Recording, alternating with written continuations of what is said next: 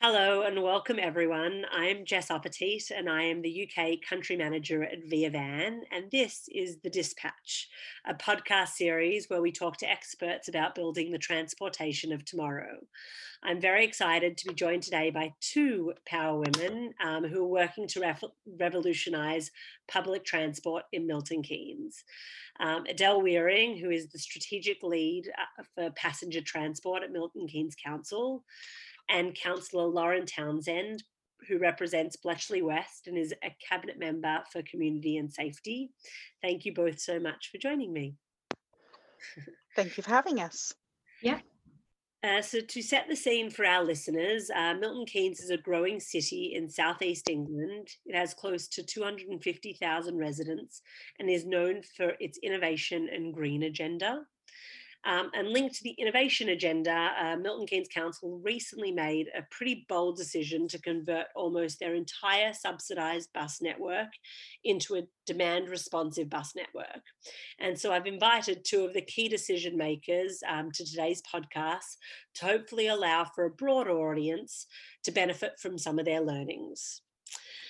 So I'm going to start with Adele. And let's start with bus provision in Milton Keynes. I think our listeners would find it useful to get a sense for how this has historically operated. And it would be great if you could touch on how it operated both prior to COVID and then some of the challenges that you guys faced with COVID. Sure. So Milton Keynes is it's quite challenging for UK bus operators because it is laid out very differently from most UK cities with the grid system rather than obvious radials. So we've ended up with quite a lot of supported services as a result of it not being ideally suited for a commercial network across the board. And those have carried on historically. So developments come in, we get developer funding, we start a service, the developer funding runs out, there's enough people using the bus that we've continued supporting it from other funding sources. So we've ended up with quite a cumbersome historical network that hasn't really been revised or changed for a long time. And in the run up, in the run up to COVID, because everything is pre and post COVID now, isn't it? We were already looking at how we could improve on the design of that network and how we could address some of that historical hangover from it. COVID obviously devastated travel numbers, passenger numbers across the board. So we had, and that, nationally. So we had a network that was already fairly heavy and inefficient that was suddenly running at a cost of sort of £36 per trip, which is, unsustainable in anybody's book. So that brought forward a lot of the thinking that we'd been doing already, that we'd expected to be able to look at and maybe ease in over a few years. And it suddenly brought it sort of right up to focus. So we're dealing with a really different public transport situation now. Even if we accept sort of 85% recovery rate as the standard assumption for post-COVID, sort of once there is less social distancing and we're able to operate buses as normal, we're still left with a network that didn't work and wasn't effective at 100%. So 80% isn't acceptable either. We've essentially ended up addressing some of those issues that we knew were coming in a much tighter time frame. Thank you, Adele. No, that was, I think, pretty good context. And I think, buses not working prior to COVID and then COVID exacerbating that problem is not unique to Milton Keynes. And so obviously Milton Keynes Council has decided to do something relatively bold and to replace their entire subsidised bus network with demand responsive buses. What's the key catalyst to this decision being made? So we obviously had the situation where we couldn't carry on as we were, and we'd recognised that. And we were looking at the options and opportunities.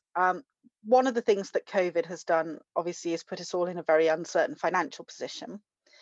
So we were looking at having to make more significant cuts in a shorter time scale. And we didn't want to do what we know has been done in a lot of places, where we simply drew back the bus network to what is being provided by developer funding. And that's it, because that doesn't actually provide a citywide network. even with the core of the commercial services, it left really big gaps. We wanted to make sure that whatever we did balanced the need to provide those savings and that financial security to be able to continue it going forward, but also met the needs of the users in Milton Keynes and filled in those gaps in the network. And DRT looked like a really good opportunity to do that. We'd already been exploring it a little bit, with a view to potentially making changes and introducing it and seeing how it worked over a few years. But in the end, when we sat down and looked at it, really, doing it in one big sweep gave us everything we needed to achieve. It gave us a network that covered the whole of the city area and the rural areas and didn't leave anybody behind. And it gave us a network we could afford to subsidise. And Adele, to give everyone a little bit more context on how big of a decision this was and what sort of benefit the council is looking to get out of the decision, can you give listeners an approximation of how much money you're looking to save through this transition from fixed route subsidised buses to demand responsive buses? We're currently spending this year will cost us about 2.9 million in subsidised services, and we're looking to about halve that overall. That does include retention of one or two fixed bus routes, but it's almost exclusively going to be DRT from next year. And the wonderful thing about it actually is we might be offering a better service to a lot of these people. Certainly in some of the rural areas, bus services are every 2 hours and don't run after sort of 6 p.m. or on a Sunday. And we're looking at a 7-day a week into the evenings service. So it could be a considerable improvement for some of them. And sort of finally on that point, Milton Keynes has a strong commercial network. How the council dealing with the risks of demand responsive transport competing with this network? We'll be requiring the DRT provider to work around the commercial network and to allocate journeys to the commercial network if they can be served well by it. So any journey that is end-to-end providable by the commercial network within a reasonable amount of time and within the sort of the British standard 400 meters should be allocated to the commercial network. We want to strengthen the commercial network we have. We don't want to undermine it with this. So we'll be doing a lot of work with operators and with the supplier to make sure we get that right. Yeah, and I do think one of the challenges that we will be working through is things like the level of interchange we allow and the length of journey we allow in terms of what it is on the bus compared to what it is on DRT. And it is finding that balance so that everybody gets the best possible service, but that we don't undermine and compete directly with the commercial network. But some of that will be just detail we have to get into when the contract's let.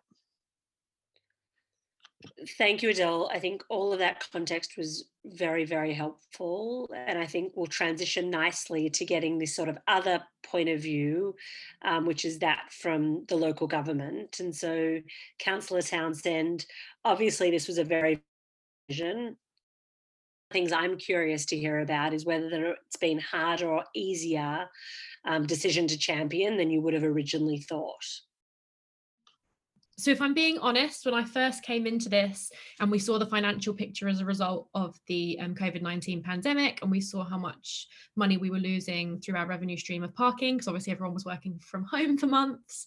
There was even 1 month where we were actually paying back more in refunding people for like their work permits and stuff than we were making in parking charges. So it was a big financial challenge for us, and we started to discuss having to make this decision. I was really, really worried. However, I think it's been a lot easier to champion than I initially thought. Every step of the way, all the stakeholders we've brought in have asked fantastic questions. The Milton Keynes bus users group, my initial decision was actually called in both by opposition party councillors and also by a couple of parish councils, because we are fully parished here in Milton Keynes. But if anything, that gave us more chance to kind of scrutinise and ask questions. And it means that a lot of people have now fed into this process. We've had bus users across the city feed into this process, and councillors who are advocating for their residents feed into this process. We've had disability groups feed into this process. We've had kind of young mums with prams feed into this process. So it's been really, really good and really kind of collaborative. And I feel like we've come to a place now where I feel comfortable that we've covered all bases, and I feel comfortable that we are going to provide a service that is going to be the best decision for constituents of Milton Keynes, and hopefully will encourage more people to use public transport. We do have an issue here in MK that we are very much a car-based city, new city or town. Some people argue over the definition of MK. We don't have a cathedral, but I've always called it a city. And it is very, very car-based. We've got kind of, as Adele said, we've got spaced out estates with green areas in between. The estates are all very inward looking. And we've got big grid roads based on kind of the LA grid road system. So it's very easy to get around with straight roads and roundabouts by car. So a lot of people do get around by car. And, when I looked after the transport portfolio, when my colleague went on maternity leave, one of the first things I noticed was the amount of emails you get from people who were disappointed by the bus service as it currently is. There was issues around reliability. There was issues around kind of wait times. There was also, unfortunately, a couple of comments about, bus drivers demanding exact change, and people being upset that the bus wasn't maybe as clean as they thought it could be. So I think there's definitely an appetite amongst the bus users we do have to improve the service. And I genuinely feel that this is the right way to do that. And now we're kind of coming towards the end of that decision, and we're going out to procurement and all the rest. It feels a lot easier than I thought it would, just because I and my colleagues feel like it's the right decision and that it's going to be beneficial to Milton Keynes. No, I think that's sort of really excellent context for, and I guess hopefully I think one that will resonate with a number of our listeners, no doubt. And I guess linked to that, sort of what was sort of the main driving factor as you came to support this decision? And obviously I think a lot of things played into this, and it would be excellent to kind of hear your perspective on this one too. Yeah, so I mean, it's important to say that we did have to make this decision probably quicker than we would have under normal circumstances. We have had to make it a lot quicker. So it has been quite a highly pressured situation because of the financial implications of COVID. But this is an option that we were looking into way before the pandemic.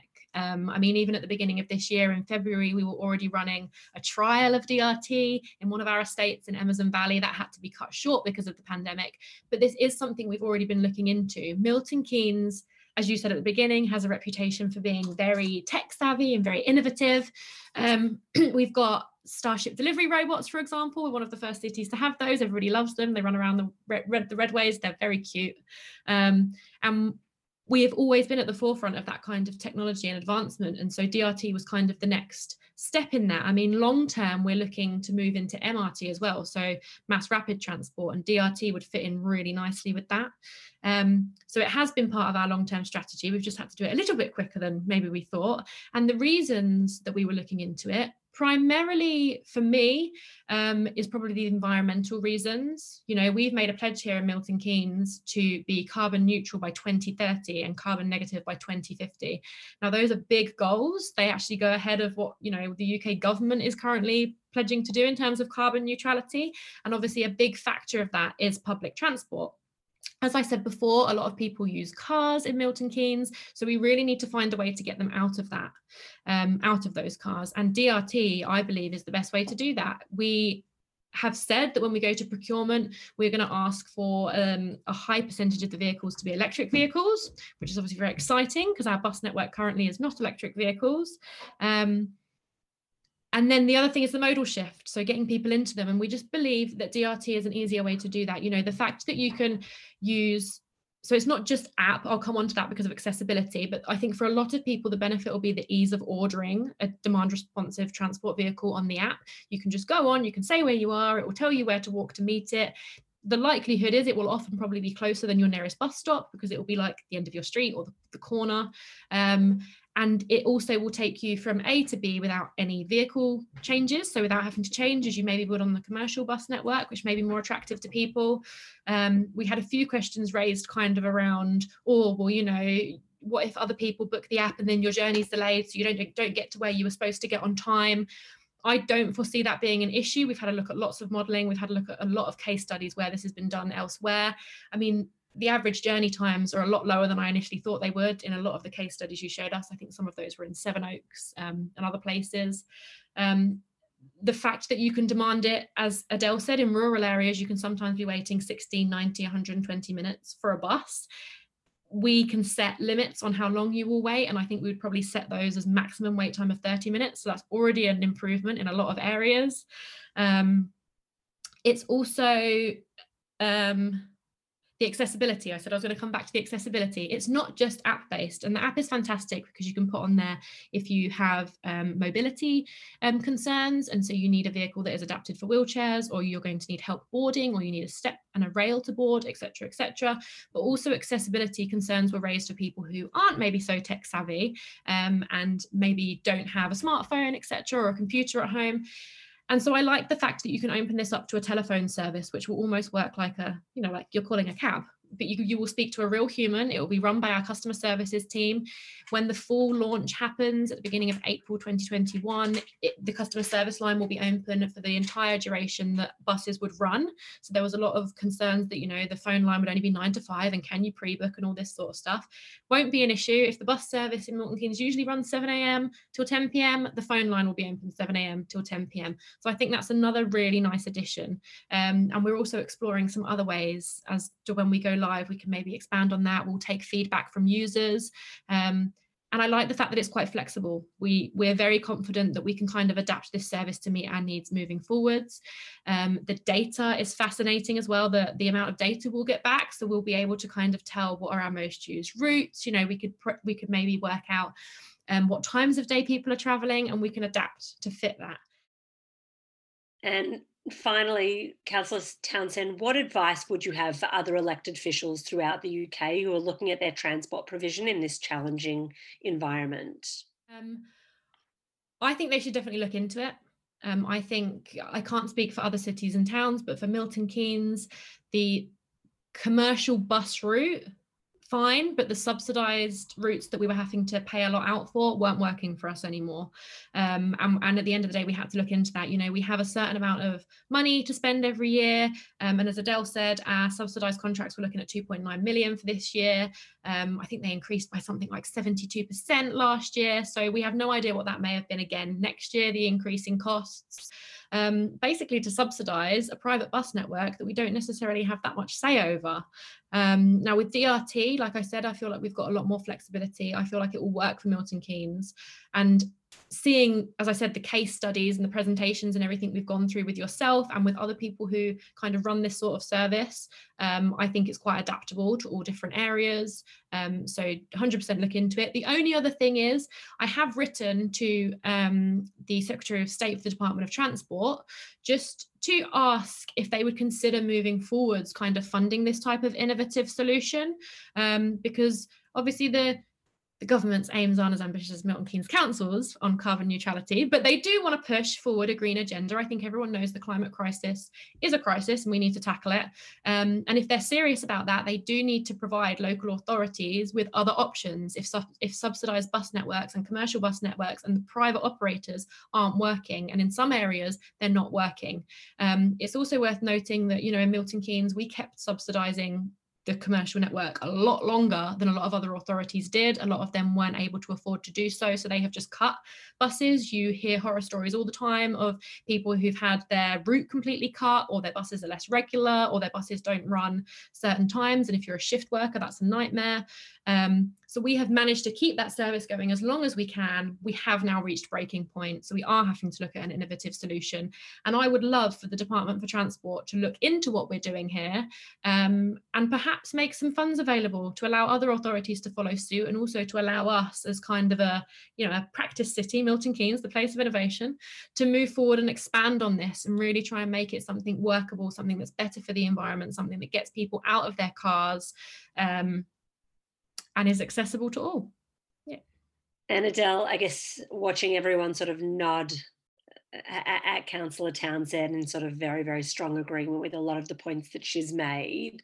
If you were going to be giving advice to other passenger transport leads, having gone through this decision yourself, what sort of advice would you be providing them with? We were a little bit, I think so, consult early. We were a little bit hamstrung by the situation we were in with the end date for our existing contracts and everything that was going on, and COVID landing right in the middle of when we were going to be procuring.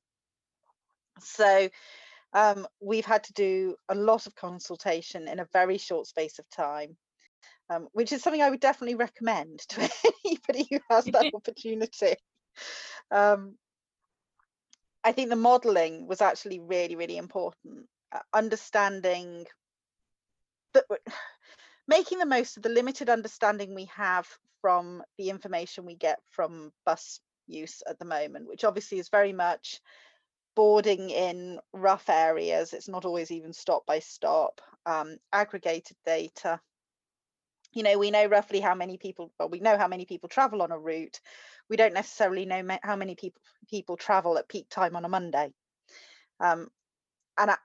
But making the most of the data we did have was really, really helpful. It allowed us to actually see what we were talking about and try a few proposals out. And you know, it started with, well, okay, what does a gold star service look like, and how much does it cost us, and this is how many people we had traveling pre-COVID, and this is how many people we've got traveling now. And then we did the, okay, and if we have very little money, what does it look like, and what does the service level look like? And from there we were able to sort of work out what we wanted to deliver, and what it would cost us to do, and put our case together. So I think that it's actually really important to spend a little bit of time going through that process and modeling this out properly, to understand what you are offering and what you are able to offer. The consultation ended up being really, really valuable, as Lauren's already said, in terms of some of the feedback we got and the questions we had. We went back and went, actually, never thought of that one. What can we do about some of these things? And we've had to balance, for accessibility reasons, we've had to make a balance between vehicles that have that sort of wheelchair accessibility and electric vehicles, because the electric wheelchair accessible market at the moment isn't great. So you know, there's been a lot to think through, and I think that the meetings with the councillors and the bus user group have been really, really useful, and also in shaping the long-term ambition, because the situation we're in now won't be where Milton Keynes is in 5 or 10 years, and we see this as a long-term solution. So we've spent a little bit of time looking at how the DRT solution might change over time as mass rapid transport comes in, as the numbers increase. You know, if we are able to get into those new build areas and head off at least the second cars, you know, let's you know, we accept that some families are going to want a car, but maybe you don't need two. Maybe DRT can fill that gap for you. And if we have really good success with that and these numbers really increase, what does that look like in 5 or 10 years? And how do we need to be adaptable to that? So yeah, I would say that my advice is do the modelling, spend the time with the figures, and understand what you're trying to achieve, and what your network will look like merged, and think about the long term. Thanks, Adele. I think your last point in particular is an important one, and you're right. When planning for such big transport changes, you really need to think about something that's going to be flexible and malleable enough to grow with you, so that it doesn't just suit your needs in the short term, but that it also has the ability to grow with you so that it meets your medium to long term objectives. So again, Councillor Townsend, Adele, thank you so, so much for your time today. It's been really interesting to hear your journey towards an accessible, greener public transport solution that works for everyone while also saving Milton Keynes Council money. I want to thank you for joining us today, and I want to encourage everyone who tuned into our chat with Milton Keynes Council to check out even more of our interviews with experts and public transport leaders around the world on The Dispatch.